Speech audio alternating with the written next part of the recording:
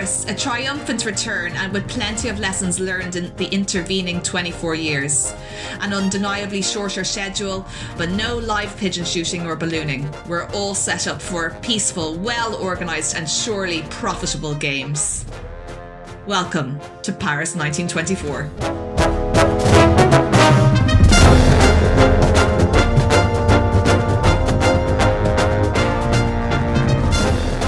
Yes, what a difference 24 years makes, Ruth. We no longer swim down the River Seine. We've got an actual swimming pool.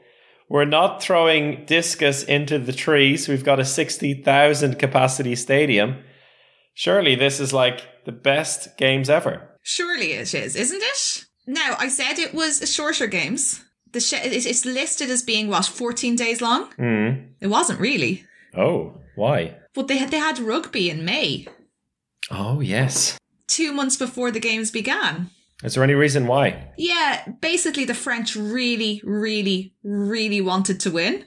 And they thought that if they had it in May, this is what has been reported after the fact, that they thought that if they had it in May, all of their players would be just coming out of the season and be ready to just absolutely hammer the Americans who had beat them in Antwerp 4 years previously. Okay, so this was kind of like a revenge match. Exactly. They were so desperate to win it that they couldn't wait for the Olympics. They put all focus on that rugby tournament. Okay. Yeah, now 1924 was the last occasion for rugby in any form to appear on an Olympic schedule until Rugby Sevens made its triumphant return in 2016. There were a couple of exhibition matches in 1936. In fact, I'm pretty sure those 1936 exhibition matches had more participating nations in it than any of the Olympic rugby events officially. Well, didn't we have in the previous Paris Olympics the case where the British team came over just for the day to play and they didn't even realize they were competing in the Olympics? Yeah, it's fine.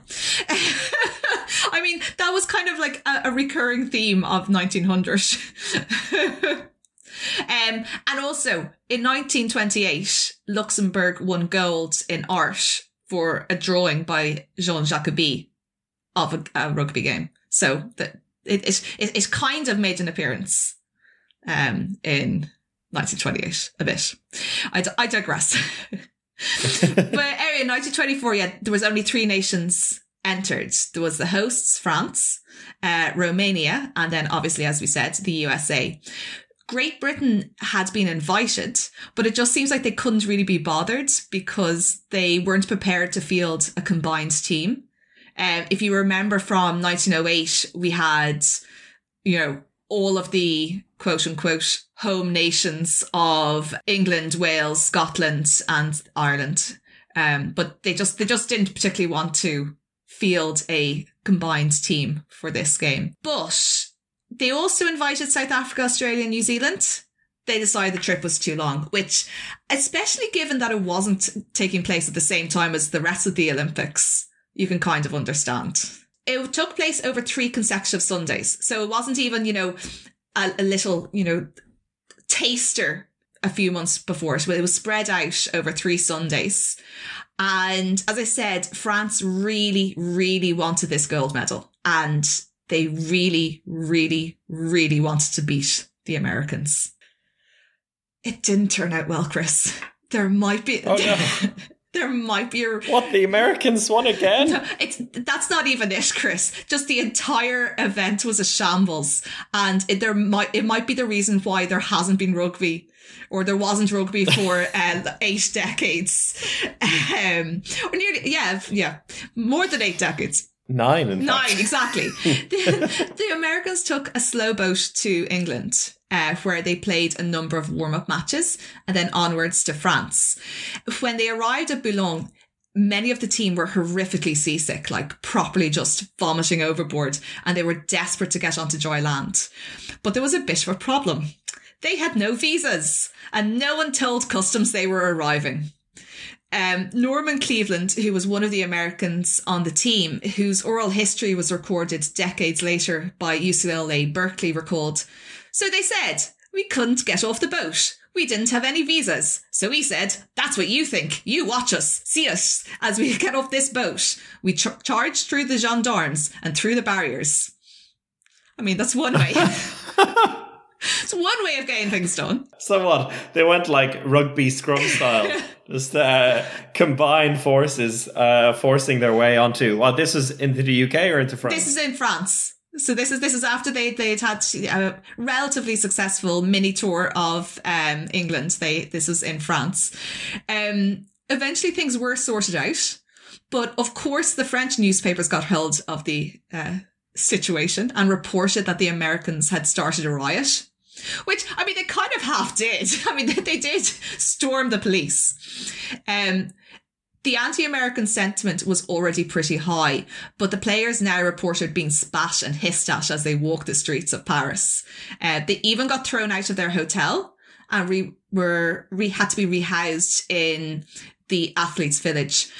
I assume it was a completed athletes' village, but then it was 2 months before the actual event, so it may not have been. I'm not sure. So France had beaten Romania 59-3 the previous Sunday. The next, the USA beat the Romanians 37-0. There was a huge amount of bad feeling between the French and the Americans, but things just got worse and worse. The Americans wanted to film their match against Romania. The French protested because they had already sold the exclusive filming rights. On this particular issue, I'm actually on the side of the French. I mean, they had just sold the exclusive filming rights, so... You know, sorry. I can't believe there were exclusive filming rights for the 1924 Olympics. That is, well... I've heard this on no fewer than 2 sources, Chris. So, like, it must be true. There was also an issue, Chris, with the training grounds. Basically, the French had rescinded all invitations to the Americans to train in any of the local clubs. So they were forced to play in parks. And at one of the training sessions, despite having an allocated French guard for their changing room, some of their kit and $4,000 was stolen. Oh, I'm not gonna victim blame here. But why the hell do they have $4,000 in their changing room? Like, give that to the American ambassador and, like, just dip into it when you need it. Don't bring it into the changing rooms. I mean, again, I'm not victim blaming, but, you know, just it seems like that could have been avoided. Their kit, that's just mean. You can't steal people's kit. Anyway, we get to the final match. France versus USA. One of the interesting things was that the USA demanded that the final would be 90 minutes long as opposed to the standard 80 minutes. They said they wanted to demonstrate their superior strength and stamina. And actually, they allowed it. They decided, yeah, fine, we'll have a 90-minute match. The odds were 5-1 for a French victory. And obviously, not all of their money was stolen because reportedly a number of American players bet heavily on themselves to win. Yeah. Norman Cleveland mentions someone, I think this was a fan, but who put down $5,000 on a Team USA victory. 5-1. Okay. Attendance was around 40,000. And in fairness to the French organisers, they knew it was going to be an absolute bloodbath. So they erected fencing around the pitch. This didn't prevent all the bottles and other projectiles being thrown at the opposition, but it would at least hamper attempts of fans evading the pitch and physically assaulting the Americans somewhat. In the words of Norman Cleveland, this is from his oral history, the American cruiser Pittsburgh was in one of the French ports, and the crew was planning to visit Paris and be our supporters. Well, someone had enough sense to cancel that. If a gang of US sailors had been at the game, the consequences would have been horrible. It was said to be the worst riot in Olympic history, without any sailors. But anyway, the French came to the Columbus Stadium, which was jam-packed, absolutely confident they were going to wipe us off the field. We really had our dander up. A lot of things we knew about by playing American football, the French were yet to learn. Being the favourite, the French players were not at all happy with the crowd, and probably would rather not to play the game. Oh, we gave them a waxing. The biggest riot in the history of the Olympic Games took place. Fortunately, such a possibility had been anticipated, and they had a big barrier fence that kept the crowd off the field. But they started beating up Americans in the stands. Interviewer: this was after the game? Cleveland. No, this was during the game. The only way they could get the injured Americans into an ambulance was to bring them onto the field. So they were laying them out on the field, waiting for the ambulances to come. We thought that some were dead, and we thought that it was only a matter of time before we would be dead also. But anyway, we won 17-3. So they quite literally played for their lives with the way they were approaching the game. He also says in it at one point they saw a band playing in the stands, but they couldn't hear them because there was so much rioting going on. And then they realised it was because they were playing the anthem and the flag was being hoisted up. They were escorted off the pitch by police after their victory. Wow. It's all a bit of fun, Chris. It's all a bit of fun.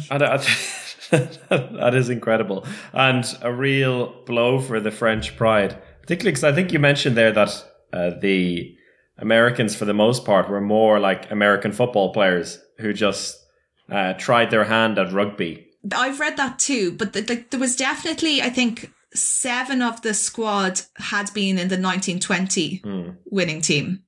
But then certainly there was then bulked up by American footballers. Well, to be fair, I guess in the 1920s, the differences in the sport might not have been that great because American football did come from rugby originally, as far as I'm aware. So maybe there were some more similarities back then than there are now between the two sports. That was one upset which went in their favour. And of course, they dominated the whole Olympics. But in one particular area, they didn't find as much joy as usual, and that was in the track and field. And I think it's just has to be mentioned, the Chariots of Fire film, celebrating the lives of 2 sprinters from the UK at the time. Now, before we go into the actual facts, Ruth, what are your abiding memories of Chariots of Fire? We were very confused about the trainer. Like, my abiding memory is of us not really knowing what was going on. Oh, with with Harold Abraham's trainer. Yeah, we thought he was going to die or something. It was just really building up to that, and then we came back and there he was alive, and we were like, oh, okay, that's nice. Yeah, because he wouldn't in the film. He wouldn't watch the final of the 100 meters, right? Yeah, it was just all very dramatic. Well, I suppose it was a film. Yes, I remember that. Sam Musabini was his coach, and the professional coach, which in the film also caused some consternation as the deans of Harold Abraham's University, which was Cambridge, didn't like the fact that he had a real coach, a professional coach, and believed that sport was still a gentleman-only pursuit. And we did it, and we mentioned the film. Well, we mentioned the athletes actually, in our last Olympipod with Bill Mallon. And we were wondering, was there some license taken with some of the personalities? Because some of the Americans did come off quite badly in that film. Yeah, particularly Charlie Paddock, who was the reigning 100-meter champion coming into 1924. And turns out maybe wasn't such a bad egg after all. Harold Abrahams himself was depicted as a bit of a single-minded, win-at-all-costs kind of guy, which his family also claim was completely fictional. Honestly, and unsurprisingly, the film wasn't really factual. There were some licenses being taken, to be honest. And look, hey, it won the Academy Award for Best Picture in 1981, and it was an excellent movie. But if that's your only reference, I thought it was an excellent movie. Okay. Go on. In terms of sport movies, it was great. And it has some scenes which it's no Cool Runnings. It's no Cool Runnings, but yeah, for its time, it was and depicting the 1924 Olympics, I think it was pretty cool.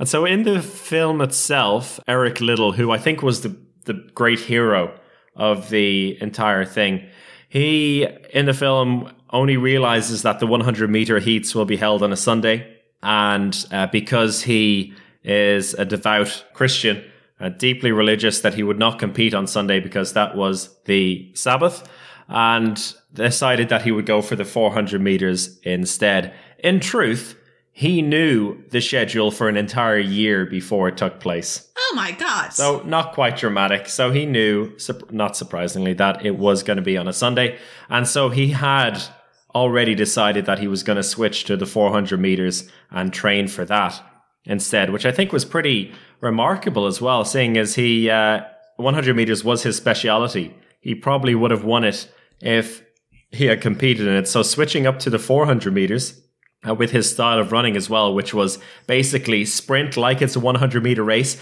and then hope that God will carry him over the next 300 meters, was a risky approach. And also in the film, you'll remember the other Americans in the 400 meters asked the coach, it's like, what's up with this little guy? And they're like, don't worry about him. He's going to burn out after 300 meters. Turns out he didn't. He ran a world record time and won the 400. He's got an incredible story as well. He had been born in China to missionary parents and the family moved back to Scotland, where he grew up and became an athlete. But not too long after winning that 400 meter gold, he went back to China to follow in his family's footsteps as a missionary. And during the Second World War and during the Japanese occupation of China, he was interned at a war camp in what's known now as Weifang. It seemed like he was quite the hero within the camp as well. He really looked after people. He set up daily routines for the kids to basically try and keep them safe and their minds occupied. He was known as Uncle Eric among most of the people in the camp, a very fair man, and made sure that, or tried his best to make sure that there were no cliques within the group. Everybody loved him. And unfortunately, he wrote on the day that he died to his wife, who he had sent back to Canada with his children not too long before he was interned. He wrote to her saying that he had suffered a nervous breakdown due to overwork. He had a brain tumor, which was inoperable. And just 5 months before the camp was freed, he died of that brain tumor. So a very sad end for him, and everyone within the camp as well were pretty devastated, particularly seeing as not 5 months later, everybody was freed. And he's held up as a bit of a hero, not just in Scotland, but also remembered fondly in China, which is an unusual thing. There's a monument for him in Weifang, which is not the done thing to have a monument dedicated towards a foreigner, so to speak. So very interesting and rounded man.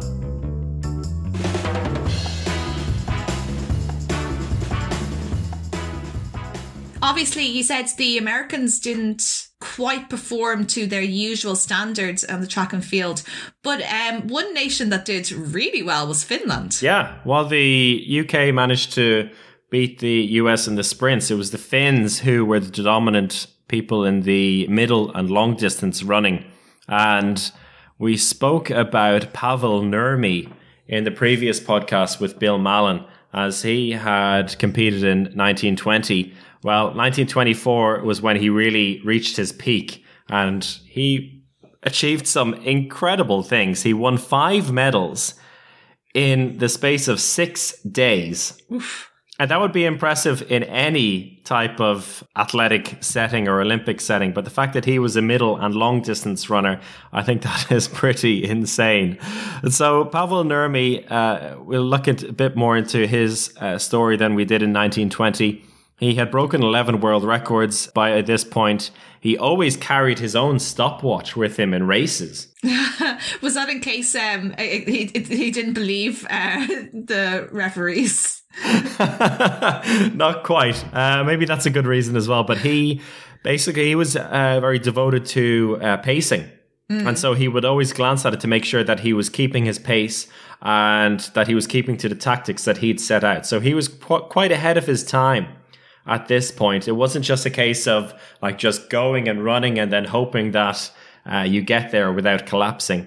He actually had pacing in mind. He knew what he wanted, which splits he wanted to run. And in 1924, that was very much ahead of his time. So he was good tactically. He was also a machine as well. I think we mentioned in the previous podcast about him running 30 kilometers with the full military gear, while it was actually meant to be a march. An insanely good athlete.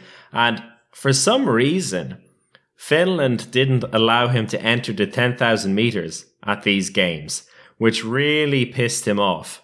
So he decided to run it alone on the track separately, just like so he would do it.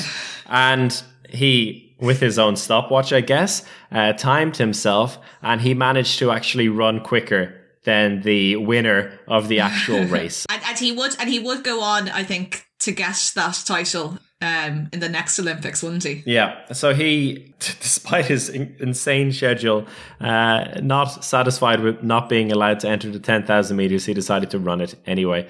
And what he did run in competitive action in Paris was the 1,500 meters, which he won, the 5,000 meters. And there was only an hour between the two of those races. Why would you even stop? Just keep running. So that's pretty much what he did. And he knew this was coming. And so he prepared by doing the exact same thing in Helsinki 3 weeks previous to it, leaving an hour between the two runs. And he broke the world records in both. In his preparation run, which is insane. He also won the individual cross country, winning by 1.5 minutes, an event which was then scrapped from the games afterwards because there were so many runners collapsing in the actual cross country. It was such a disaster for so many runners. He ended up just winning it by 1.5 minutes. The Miroir des Sports is quoted as saying that Nurmi goes beyond the limits of humanity. And based on what I'm talking about so far, that is very clear to see. He had, between 1922 and 1924, so in the year of the Olympics and the 2 years previous, he had 68 races, and he won every single one of them. I think at one point, didn't he have like a streak of 121 races? Yeah. The 68 doesn't include heats, so qualification rounds, handicap races where other people got a head start over him, and there were relays where he was in a team, and events where Nurmi himself would run against an entire relay team. All of these don't count in the 68 race winning streak between those 3 years. But you can see even the fact that there were events where Pavel Nurmi would run against entire relay teams says enough. Why would there be handicaps in a race? Like, I get it with horses, but why? Like, is it just because he's too fast? So like other people had to get a head start. Like what's the reasoning behind it? Yeah, that is. I think it's still fairly. I wouldn't say commonplace, but still exists in kind of regional and smaller races around the world. Where yes, you would see people based on their personal bests or their apparent ability, and they would be the lower people would get a head start basically. So, like, if I was running in those races, like, I'd be, like, 20 meters from the finishing line. And then, like, we just start there. Maybe if it was a 400-meter run, yes. I'm not so sure about the 1,500. Okay. But, yeah, there's a great video I saw not so long ago of Kathy Freeman, who won the 400 meters in the Sydney 2000 Olympics, where she was running in a handicap race, and basically, I think it was in Australia, and she managed to win it despite being given a ridiculously poor beginning in comparison to the other runners. So that's the idea behind it, but I've never seen one live myself, to be honest. So yeah, Pavel Nurmi, besides winning those 3 individual events, also won the team in the cross country. And what else did he win? 5 medals in 6 days. Why is the 5th medal, Ruth? He won 1,500, 500 individual cross-country, team cross-country, and 3,000-meter team. Ah, the 3,000-meter team. Yes, that was the 5th one. So, yeah, And that was just off the top of my head. That was, good thinking there, Ruth.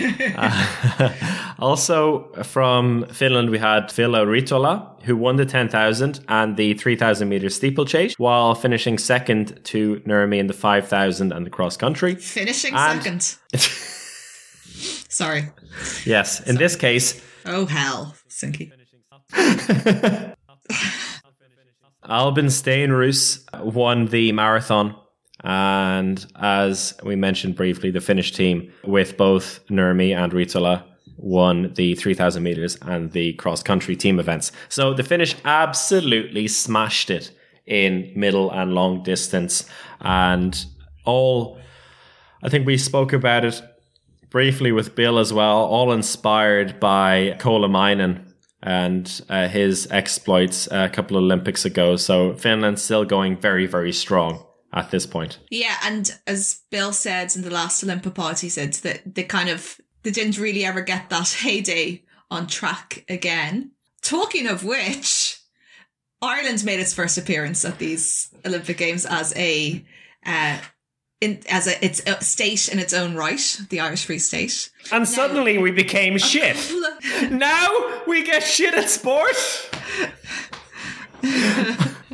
Yeah, we won a grand total of 0 medals at this event. There was the art, Ruth. The art competitions. Okay, there was the art. Yeah, there was the art. I take that back. I take that back. We did excellently at this Olympic Games. How many medals did we win? 2 medals in the art. So 2. There was a silver medal for Jack Butler Yates for his painting of swimming, natation. I've seen it in the National Gallery of Ireland. National Gallery, yeah. Yeah, now has the title The Liffey Swim.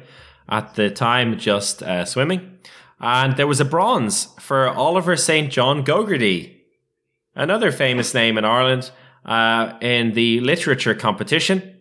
And that was for the Ode pour le Jeu de Talton, which was about the Tailteann Games, which was revived earlier that year, which makes me think maybe there's a reason why Ireland were so terrible at these Olympics, because all of the best athletes might have just focused on the Tailteann Games that year. Then I looked into the results of the Tailteann Games and saw that actually there were a few foreign athletes competing who then went on to compete in the Olympics. So there was no excuse, unfortunately. No excuse. 2 Olympopods ago, you said maybe we would bring in a regular feature where I report on things that I find on Wikipedia that seem a bit dubious. If you remember, a late Renaissance painter made it onto the Italian, I believe it was gymnastics team. During the French Games, it was the War Games. Inter-Allied Games. It was the Inter-Allied Games. Anyway, I was looking up Irish athletes at this event, and I found Walter Ireland, a tennis player. Okay. And it says, it's a very short article. Walter Ireland, 25th of April, 1882, set to 2nd of November, 1932, was a Romanian tennis player. He competed in the men's singles and doubles events in the 1924 Summer Games.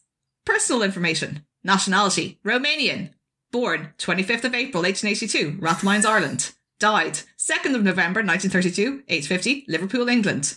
And this is a Romanian tennis stub. You can also find him under a list of Romanian male tennis players. What? So there you go. Walter Ireland of Romania. This is this episode's Wikipedia find of new facts. We're definitely keeping this as a feature. Nice. Okay, Walter Ireland from Romania. I just want to stick to the art competition for a bit longer because we have a callback to Alfred Hayos. Remember him? I remember him well. It's a Hungarian swimmer. Who actually 1896, wasn't he? All the way back. Yeah. And he was only 18 or 19 at the time, and he had to the water was so cold he had to grease himself up before taking part. He took a clean sweep. Yes, so he swapped his greasing for architecture by 1924, And he and a fellow Hungarian, Dessau Lauber, got a silver medal in the architecture competition. And as I mentioned back then, they may have got a silver, but there was no gold medal awarded in this one. So they were the best architects, but they did not do enough, it seems, to be awarded a gold medal. When you say that they didn't do enough, do you mean they weren't French? Potentially. It's not the only case where there was no gold medal awarded. And it actually was pretty extreme in the music category, where there were 7 composers who took part and no medals were awarded. So nobody was good enough to get any medals. How demoralizing. How demoralizing. And I don't know if this says more about the quality of the competition or the judging, because they got people who I guess were not so heavily involved in sport at the time to do the judging, and maybe they didn't really understand the concept that there has to be a first, second and third place. And particularly in the music one, they were saying none of these boys or girls deserve an award, so no medals given in the art competition. On reflection, maybe it's understandable why the IOC do not accept that the art competitions count as medals these days. Yeah, but like also, in fairness, we haven't heard these pieces. Maybe there's a reason, you know? Maybe they were really bad.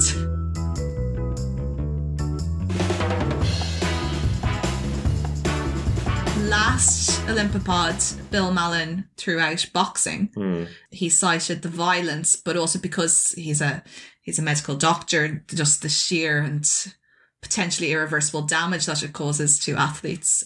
But no such concerns in 1924. And now, as I've already said, there was a bit of a crowd issue at certain events. We saw that in the rugby. Also with the boxing there, Chris. Oh. There was a couple of issues. We had a matchup between the local favourite, Roger Bruce, and the Englishman, Harry Mallon. Who do you think the crowd were up for? I would go for Bruce. Yeah, it was Bruce, yeah. He had a bit of a reputation, a deserved reputation, for biting his opponents, which he did in this matchup as well as in previous matchups. He was awarded the win against Mallon, even after Mallon showed the visible bite marks on his chest to the referees. Kinky. Bruce's supporters seem to have claimed that he simply had a very unusual but involuntary tendency to snap his jaw whenever he threw a punch, and that's why he kept on biting people. So, you know, Mallon's chest essentially just got in the way of Bruce's jaw as Bruce was trying to deliver a punch. So that caused his jaw to snap down on on Mallon's chest. And that was what caused it. It went to appeal, and amazingly, the judges determined that it was a case of accidental repeated chest biting. However, unfortunately for Bruce, who, as I've said, was not at fault, you know, he was exonerated, he was disqualified, even for this accidental. Oh, okay. Good. Chest biting. Good. He burst into tears. His supporters lifted him up on their shoulders and brought him around the velodrome. And the French crowds all just took this very calmly and level-headedly. Oh, God. Yeah, well, it was. They didn't.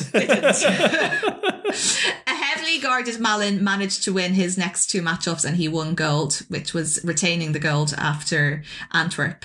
After this match, he did retire from boxing, though. And this very much set the scene for the rest of the boxing schedule, with several more riots breaking out during the course of the week. It has to be said, not all were instigated by the French. The Italians were involved at one point. The Turkish fans. So the French are not enjoying a great Olympics. Yeah. The English media in general were not impressed, and they called for the Olympic Games to be disbanded. Not the first time we've heard that in this Not Olympic the first pod. time. I'm really looking forward to Paris 2024. Let's bring back some of the spirit of 1924. I find French fans in sport quite good these days. I'm not sure 100 years ago or 96 years ago, I'm not sure what they were up to. Maybe someone intervened. Speaking of these French fans, like I've heard and read contrasting reports about their behavior in the swimming pool or surrounding the swimming pool. And there was one rivalry in particular which caught the imagination between Duke Kahanamoku and Johnny Weissmuller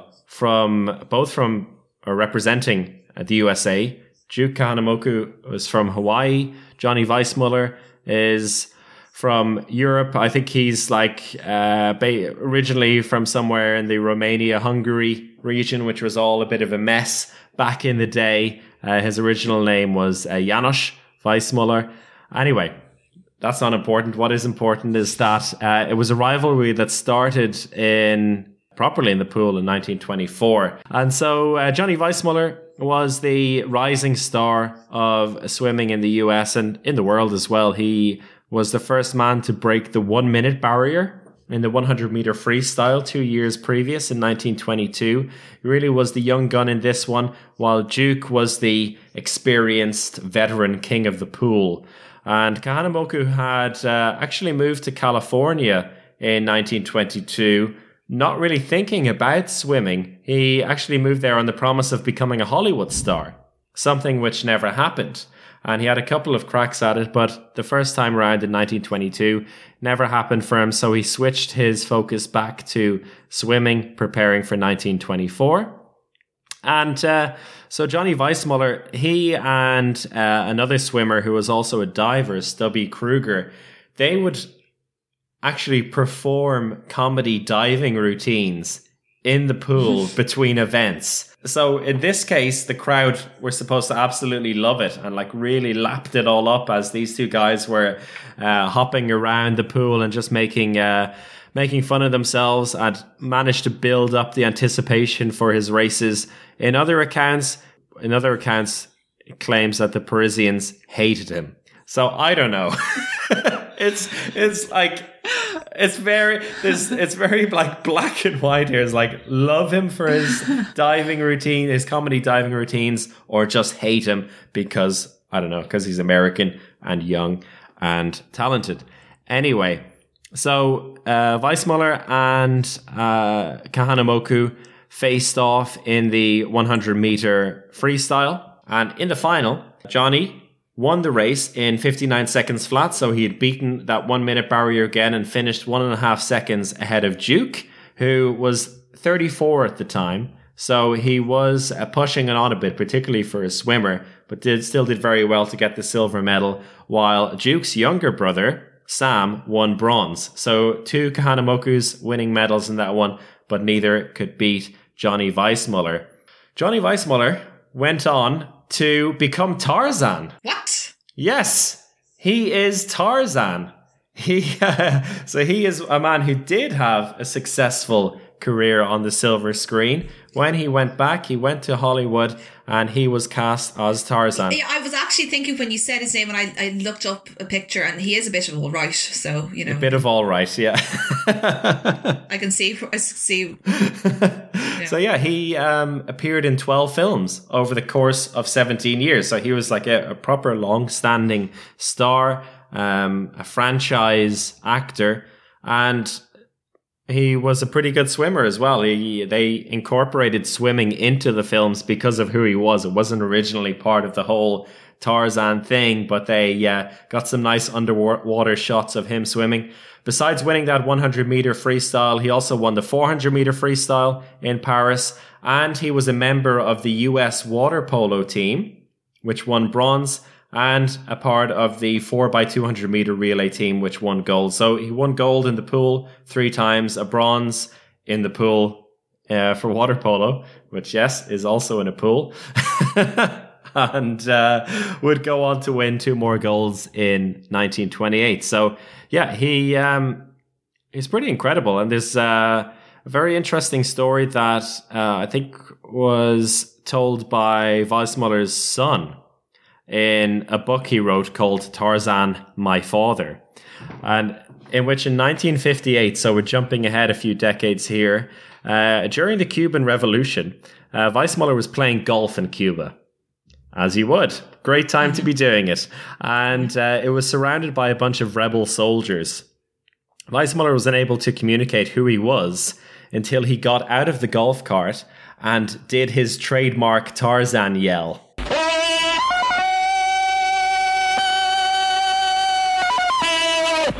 He couldn't speak to them, so he did the Tarzan yell, which is an interesting approach. You know, if someone does that to you, it could be a threatening thing, could be an intimidation tactic for soldiers to take as an opportunity to shoot. Anyway, the soldiers didn't do that. They actually recognized the yell and shouted, "Es Tarzan de la jungla." So it saved his ass, it seems. So not only was he not kidnapped, but the guerrilla soldiers gave him an escort to his hotel. The guerrilla soldiers liked it. Very good. Yeah. As for Duke Kahanamoku, he's got an incredibly interesting story as well. He's a native Hawaiian who made his name in swimming, but he was also the one to popularize the ancient Hawaiian sport of surfing. Mm-hmm. So he really used his platform to push surfing afterwards.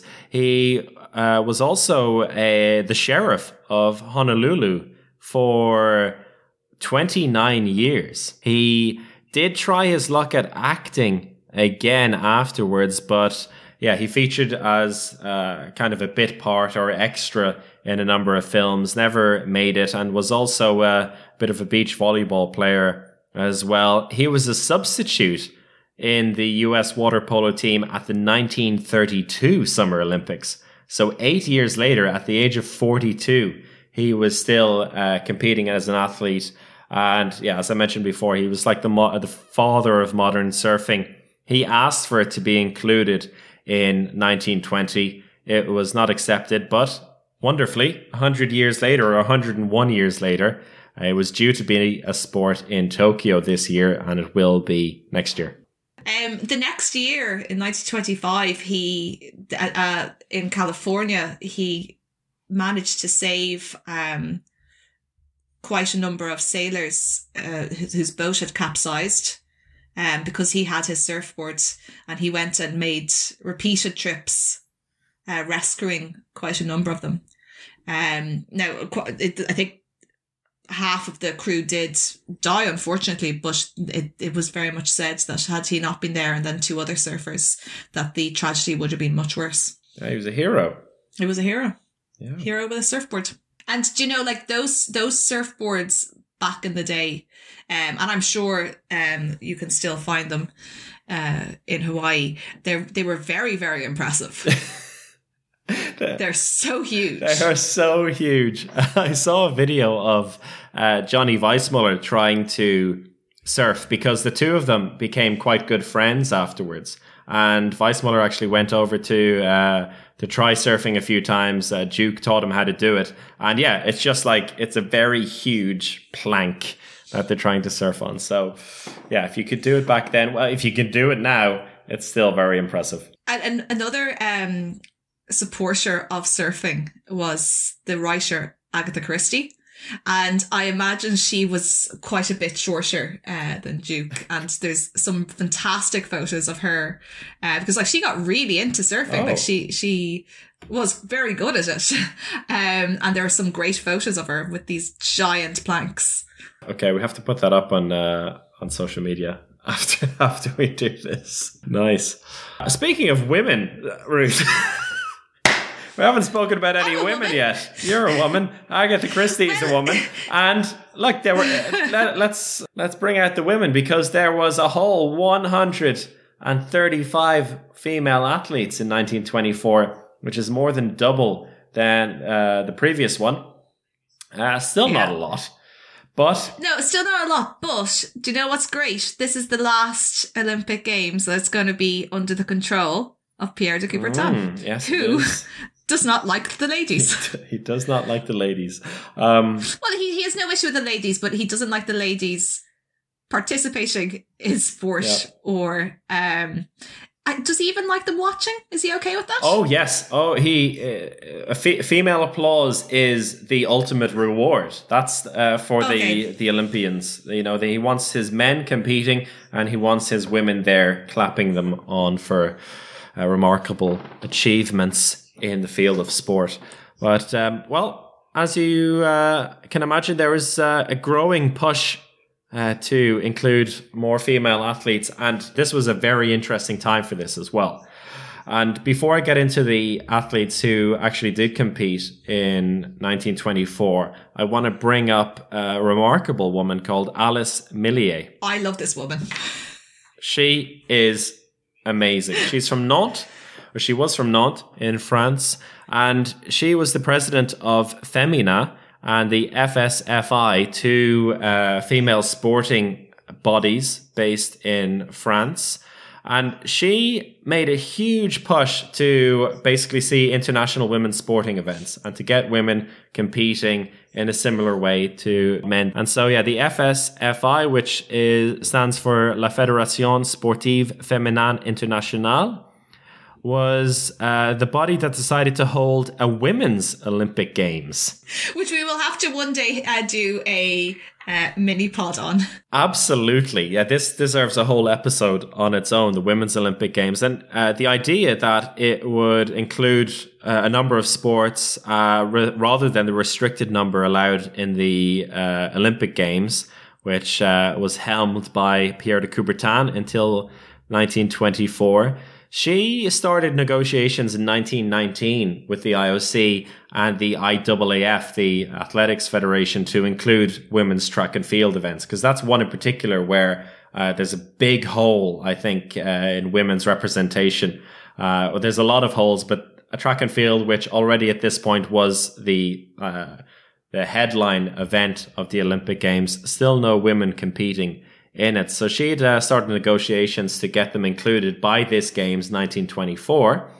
It was refused, so she decided herself to organize the Women's Olympiad in 1921, which was in Monte Carlo. And that was a track and field focused event. There were 10 events, mostly in running, jumping, and the throwing events. Also held exhibition events in basketball, gymnastics, push ball, which I'm not really sure what that is, and rhythmic gymnastics. And it was held on the pigeon shooting fields in the gardens of the Monte Carlo Casino. So Ruth, you said there was no pigeon shooting. Yeah. There were pigeon shooting fields this podcast, yes.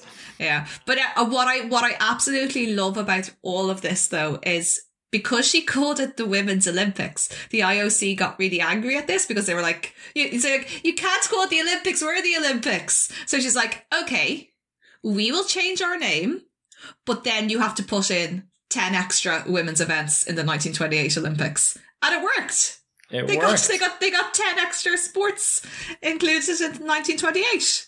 Yes, she is a superstar in this time. And it wasn't just that one event in Monte Carlo in 21. They had further editions in 1922, 1923, and then they had one in 24 as well, which was at Stamford Bridge in London. They also held the Women's Olympic Games. So there was the Women's Olympiad and there was the Women's Olympic Games, which was an event held every 4 years. The first one was in Paris in 1922. So 2 years before where we are now with this podcast. They had one in 1926 as well in Gothenburg, and then 1930 in Prague, and London 1934, which was the last one. And by that point, she had fallen quite ill as well, and I think got a bit tired of the battle up the hill for women's sport. The thing was, she had essentially said that after 1934, that either it would have to be fully integrated into the Olympics, all women's sport, or else the Olympics would have to stop holding any women's events. So either all of them or none of them. And eventually that's how women got to be Yeah. much more much better representation at the Olympic Games. She said in an interview around that time, she said, women's sports of all kinds are handicapped in my country by the lack of playing space. As we have no vote, we cannot make our needs publicly felt or bring pressure to bear in the right quarters. I always tell my girls that the vote is one of the things that will have to work for it if France is to keep its place with the other nations in the realm of feminine sport. I can't believe that I never heard of this woman before researching this. She is insanely important at this time and had such an impact. It's really phenomenal. What a woman. Had you heard of her before? No, I had not. To my shame. To my shame, in fairness.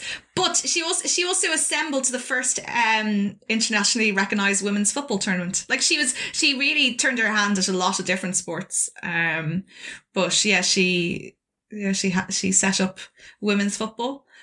She was herself, I think, a swimmer and a hockey player. And a rower. She was a great woman altogether. In her honour, let's enjoy some of the feats of women who did compete in 1924. And you know what people did love seeing women do, Ruth? Diving. Close. Swimming. Swimming, okay. Oh, well, both. I think all water events they enjoyed. In the swimming side, there were two in particular I want to talk about. One of them was Gertrude Ederle, who had won 2 bronzes and 1 relay gold at the Games, which for her was a huge disappointment. She said that the failure to win all 3 golds was like the biggest disappointment in her career. That's how much of a superstar she was at the time. Shortly after that, though, she managed to do some remarkable things. She turned pro in 1925, which meant the end of her Olympic career. But then a year later, she became the first woman to swim the English Channel, which was a big deal at the time. I think only 6 people had done it beforehand. And she first attempted it in 25, so a year before she managed it, training with a guy called Jabez Wolf, who, and this is an interesting choice because he tried to do it 22 times and failed every single time. So why do you go for the guy who doesn't know how to do it to help you manage it? He continually tried to slow her pace while they were training, saying that she could never manage to do it if she kept up this kind of pace, that she would burn out. And so training wasn't going so well. And when they actually tried it for the first time in August 1925, she was disqualified when the coach, Wolf, ordered another swimmer who was keeping her company in the water to recover her because he thought that she was drowning. So he decided that the other swimmer should help. And once that other swimmer had touched her, she was disqualified. She claimed that she was not drowning, but she was just resting. She was resting by floating face down in the water. I don't know. That's like the usual thing when somebody says, I wasn't sleeping, I was just resting my eyes. It's like, I'm not drowning, I'm just floating face down in the water. Maybe you can do that. I'm not that good a swimmer to be able to claim that that's possible in the channel. So let's take her word for it. So she really wasn't happy. And a lot of people actually thought that Wolf was trying to sabotage her event or her attempt. That he had previously claimed that women were not capable of doing it. And it was speculated that he tried on purpose to ruin her, didn't want her to succeed because, as I mentioned before, he did not succeed in 22 attempts. So I misspoke before. I said 6 people had done it. 5 men had been managed to do it before she did. She was the 6th. And the record time for it was 16 hours, 33 minutes. In her second attempt, 16 hours, that's one hell of a swim, huh? Yeah. Like, you know, I do find these feats incredible and all, but I honestly couldn't be arsed. like I know I couldn't swim very long anyway, but like I'm not, I am comfortable in knowing I will never swim for 16 hours. I'm okay with that. Anyway, a year later, she tried it again. Sorry, just want to put that in case anyone gets in touch and like is like, here, Ruth, will you go swim for 16 hours? The answer is no. I'm just putting it out there. Would you cycle for 16 hours? I do really like my bike, Chris. I really like my bike, and I bought some very practical cycling pants recently. So maybe you could do it. Okay.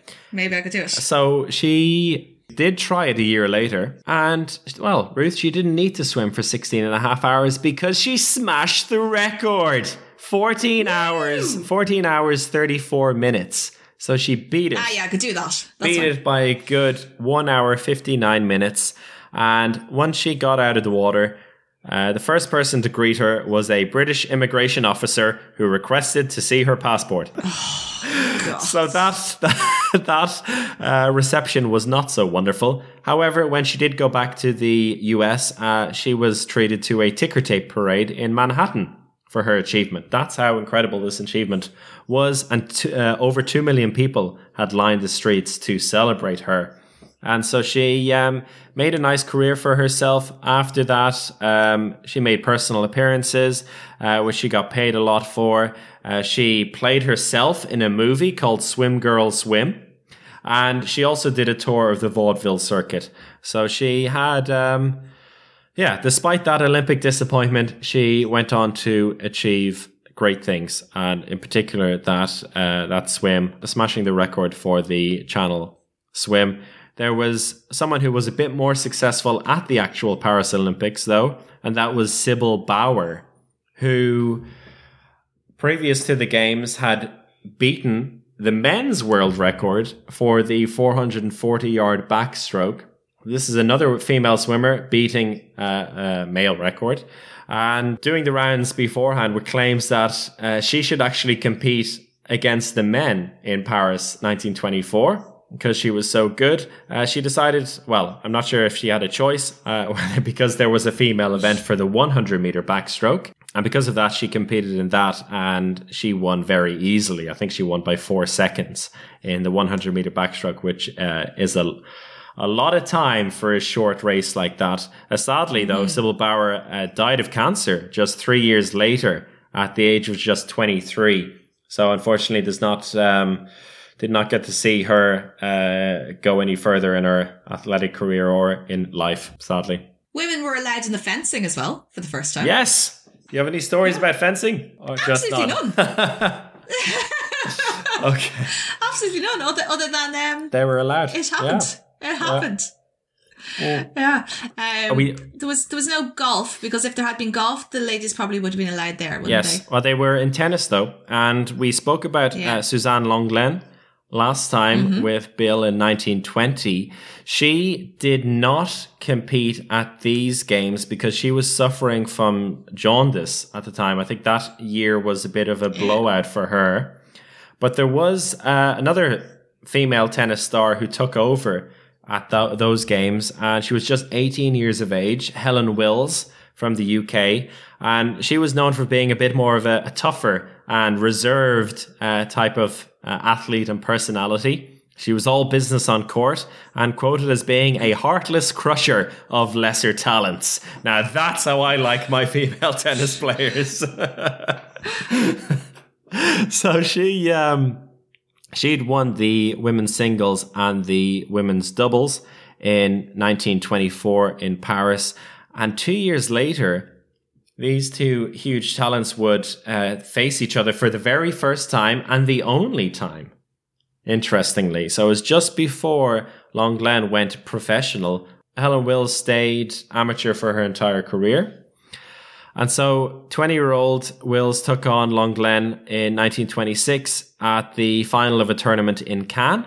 And it was known as the match of the century, and still is known as the match of the century in women's tennis. It was the only time they played each other in singles. There was huge anticipation for the match. Tickets were being sold at ridiculous prices. Roofs and windows of nearby buildings were crowded with spectators, including King Gustav V of Sweden.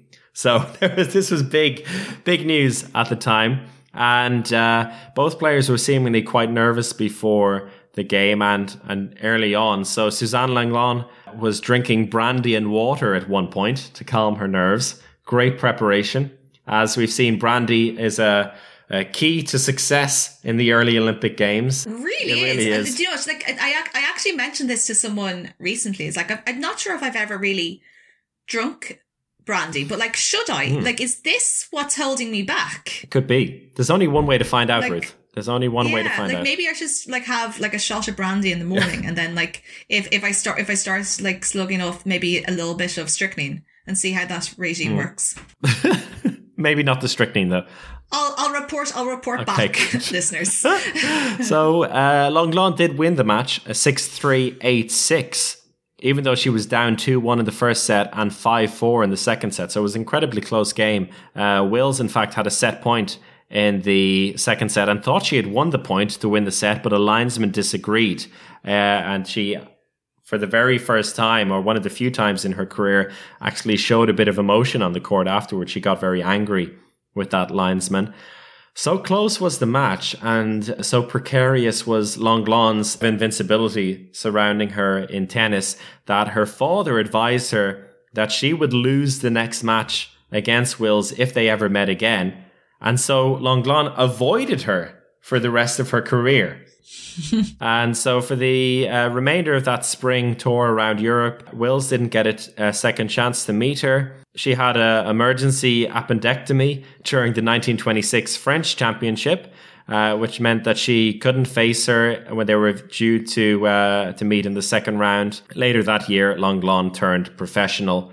And Wills, though, she went on to win the women's singles at Wimbledon 8 times, the US Open 7 times, and the French Open 4 times. So she became the dominant figure in amateur tennis after that.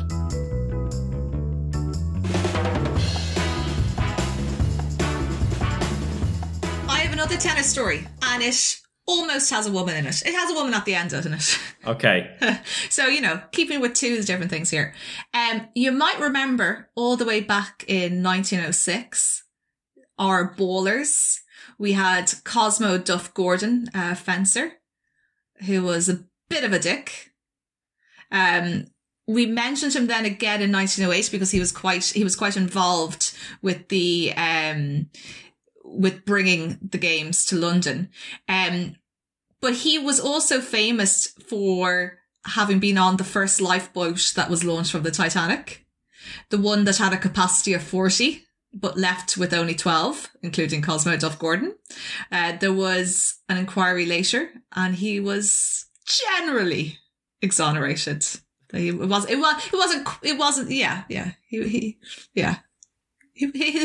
reputation did suffer quite a bit after that. But we have another Titanic connection in this Olympic Games. We actually have a few. This time with the American tennis player Richard Norris Williams. The 21-year-old Richard already had a fairly successful amateur tennis career, and he was traveling with his father, Charles Duane Williams, in first class. He would be remembered, as I said, a little bit more favourably than Cosmo, partly because of his heroism, but also due to the really horrific ordeal he went through. He was not on the first lifeboat, let's just say. Soon after the collision with the iceberg, as he was making his escape, he heard a fellow passenger trapped in a cabin, and he proceeded to break down the door. A steward reprimanded him for this and told him he could be potentially liable for a fine for damaging the ship.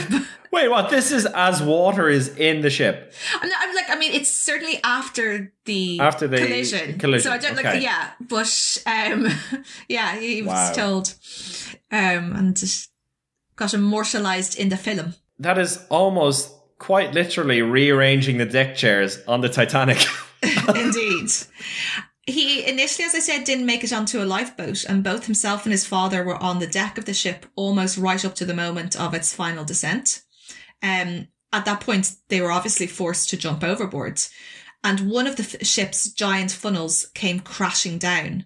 Richard was missed by a few feet, but he watched his father being crushed underneath it and died. My God. Yeah, so very traumatic, but obviously he's still in the freezing cold Atlantic Ocean. He was able to get himself to a partially submerged collapsible lifeboat, on which he spent several hours knee deep in freezing water. 30 people in all managed to make it to this lifeboat, but by the time rescue arrived, all but 11 were dead. Obviously, because he had been knee deep, as I said, in freezing water, it resulted in really horrific injuries of frostbite, and the doctors wanted to perform a double amputation. He refused. He said, I'm a tennis player. I'd rather have my legs. And instead he got up out of bed every 2 hours to make an agonizing walk until the circulation had properly returned. Wow. I can't find any information on how long this was. Like, was this, over a course of a few days, or, as I think, more likely a course of like weeks and months? Like, he just had to get up every 2 hours to make sure they didn't fall off. Oh my God. But within the year, he'd won his first US tennis championship in the mixed doubles. Oh, wow, what a hero. And then in 1924, or these games, he won gold, also in the mixed doubles. I told you a woman would come into this, with Hazel Hotchkiss-Whiteman, in spite of the fact that in that gold medal match, he was suffering from a sprained ankle. Look, I mean, in comparison to frostbite, it's nothing. It's nothing. Nothing. In that, wasn't he told by... I said it was nothing, but didn't he want to, quit once he sprained his ankle? And his partner said, look, don't worry, you just stand at the net. I'll do all the running. You just try and smash it when it comes near you. And so she did the legwork in the rest of that match. And they won, huh? Yeah. Of course they did. So it was worth it. It was worth it. Nice. I did once get a criticism from a listener who said that you said something in the introduction and then you never mentioned it again. Oh dear. Listener, you know who you are. But I should mention at the start, I alluded to the fact that this would surely be a profitable games. It was not. It was not. I can't remember the exact figures, but it certainly lost a lot of money. Yeah, I think it was like they invested something like 10 million francs into it and lost about 5 million. Yeah. But it seemed like it was a success overall. Like you're talking about crowd trouble and stuff like that. I mean, that's a good problem to have. If too many people are actually coming to the events, it's not so bad. Also had some winter sports, which we haven't mentioned, and maybe we will not mention at all, right? Because maybe we will not. Maybe we will not mention the winter, or the week of winter sports, as I think it was known at the time, in Chamonix, Mont Blanc, which after the fact was known as the first Winter Olympic Games. We have to keep these Winter Olympics for season 2. Yes. So less said about it, the better. But well done for deciding to split it up. Let's have a summer. Let's have a winter. Yeah, so... maybe if there is a season 2 for the Winter Olympics, Chamonix will be the first episode of that one. Do you have any more stories? I don't think so, Chris. Okay, I've just got one more then. Okay. And so on the winter feel, though, it's got nothing to do... well, it has something to do with the Winter Olympics, but it's not really a Winter Olympic story. It has more to do with Pierre de Coubertin at the start, because it was his final Olympics as the president of the IOC. And I believe it was during the Winter Games, he himself personally awarded 21 gold medals to the members of the 1922 British Mount Everest expedition, including 12 British people, 7 Indians, 1 Australian, and 1 Nepalese. So I think this was something that Pierre de Coubertin wanted to do for quite a while, to use the Olympics to also award or reward people who had achieved amazing things in the world of sport outside the games themselves, so during the Olympiad. And so this is what he did for his final presidency. He awarded these 21 gold medals to a group of explorers who made the first serious attempt to climb Mount Everest.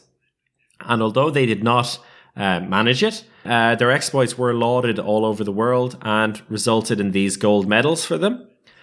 And very interestingly, 88 years later, a promise which was made by one of the expedition was finally fulfilled. This expedition, they had come within 500 meters of the summit and then failed on 3 attempts to reach the top. And on the last attempt, an avalanche swept 7 Indian porters to their deaths. So after that, I think quite fairly, they decided they weren't going to try again.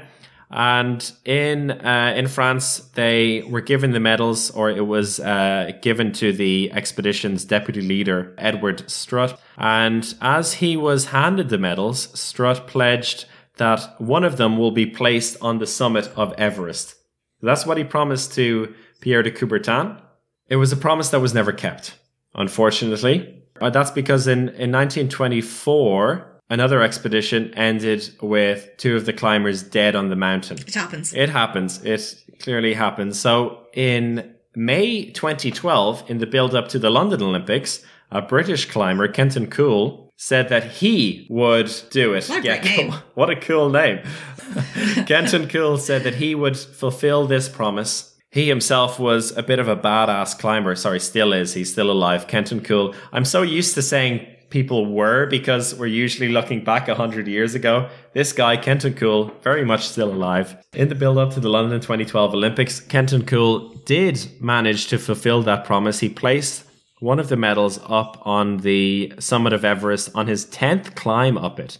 He's done it a couple of more times since. He is an expert Everest climber, and he managed to fulfill that promise, which until then was never kept. So I think that's a nice way to end that one with a happy story. Yeah, except I'm going to add something to this.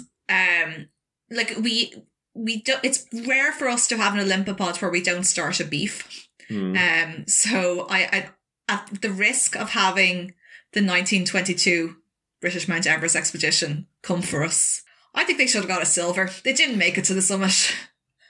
Like, you know, if you don't award the Hungarians gold in architecture, I think the people who didn't climb the mountain should get a silver. All right. Well, speaking of beef, shall we destroy the hopes and dreams of one Olympic sport today? Do you know what? I was thinking about it, and I feel like we've occasionally got a bit off the rails of late.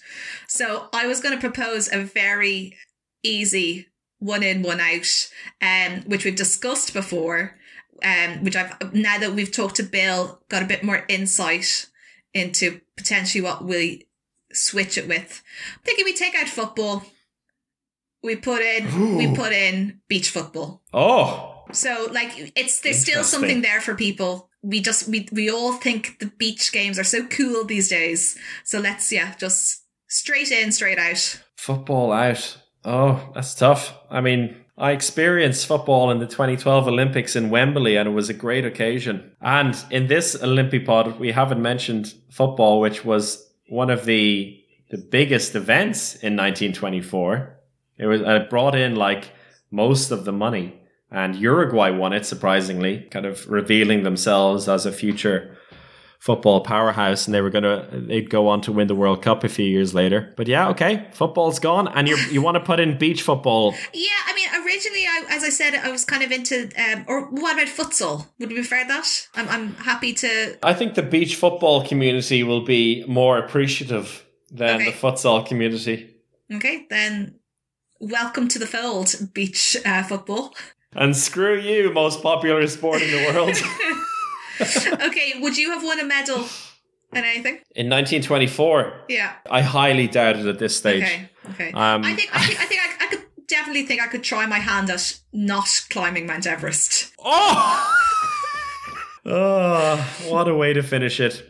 I'm sorry to the distant relatives of the 7 Indians who died on that mountain, on that expedition. Goodbye. Bye.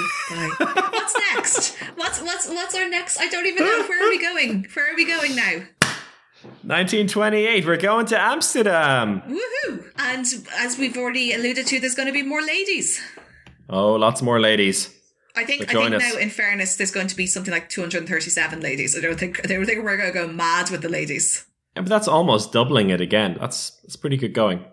I do like how I very confidently said 237. I hope that is correct. Like that is just 277. Close. Oh. Close. And doesn't Ireland get a medal? We'll find out. In a real thing. We'll find out next time on the Olympipod.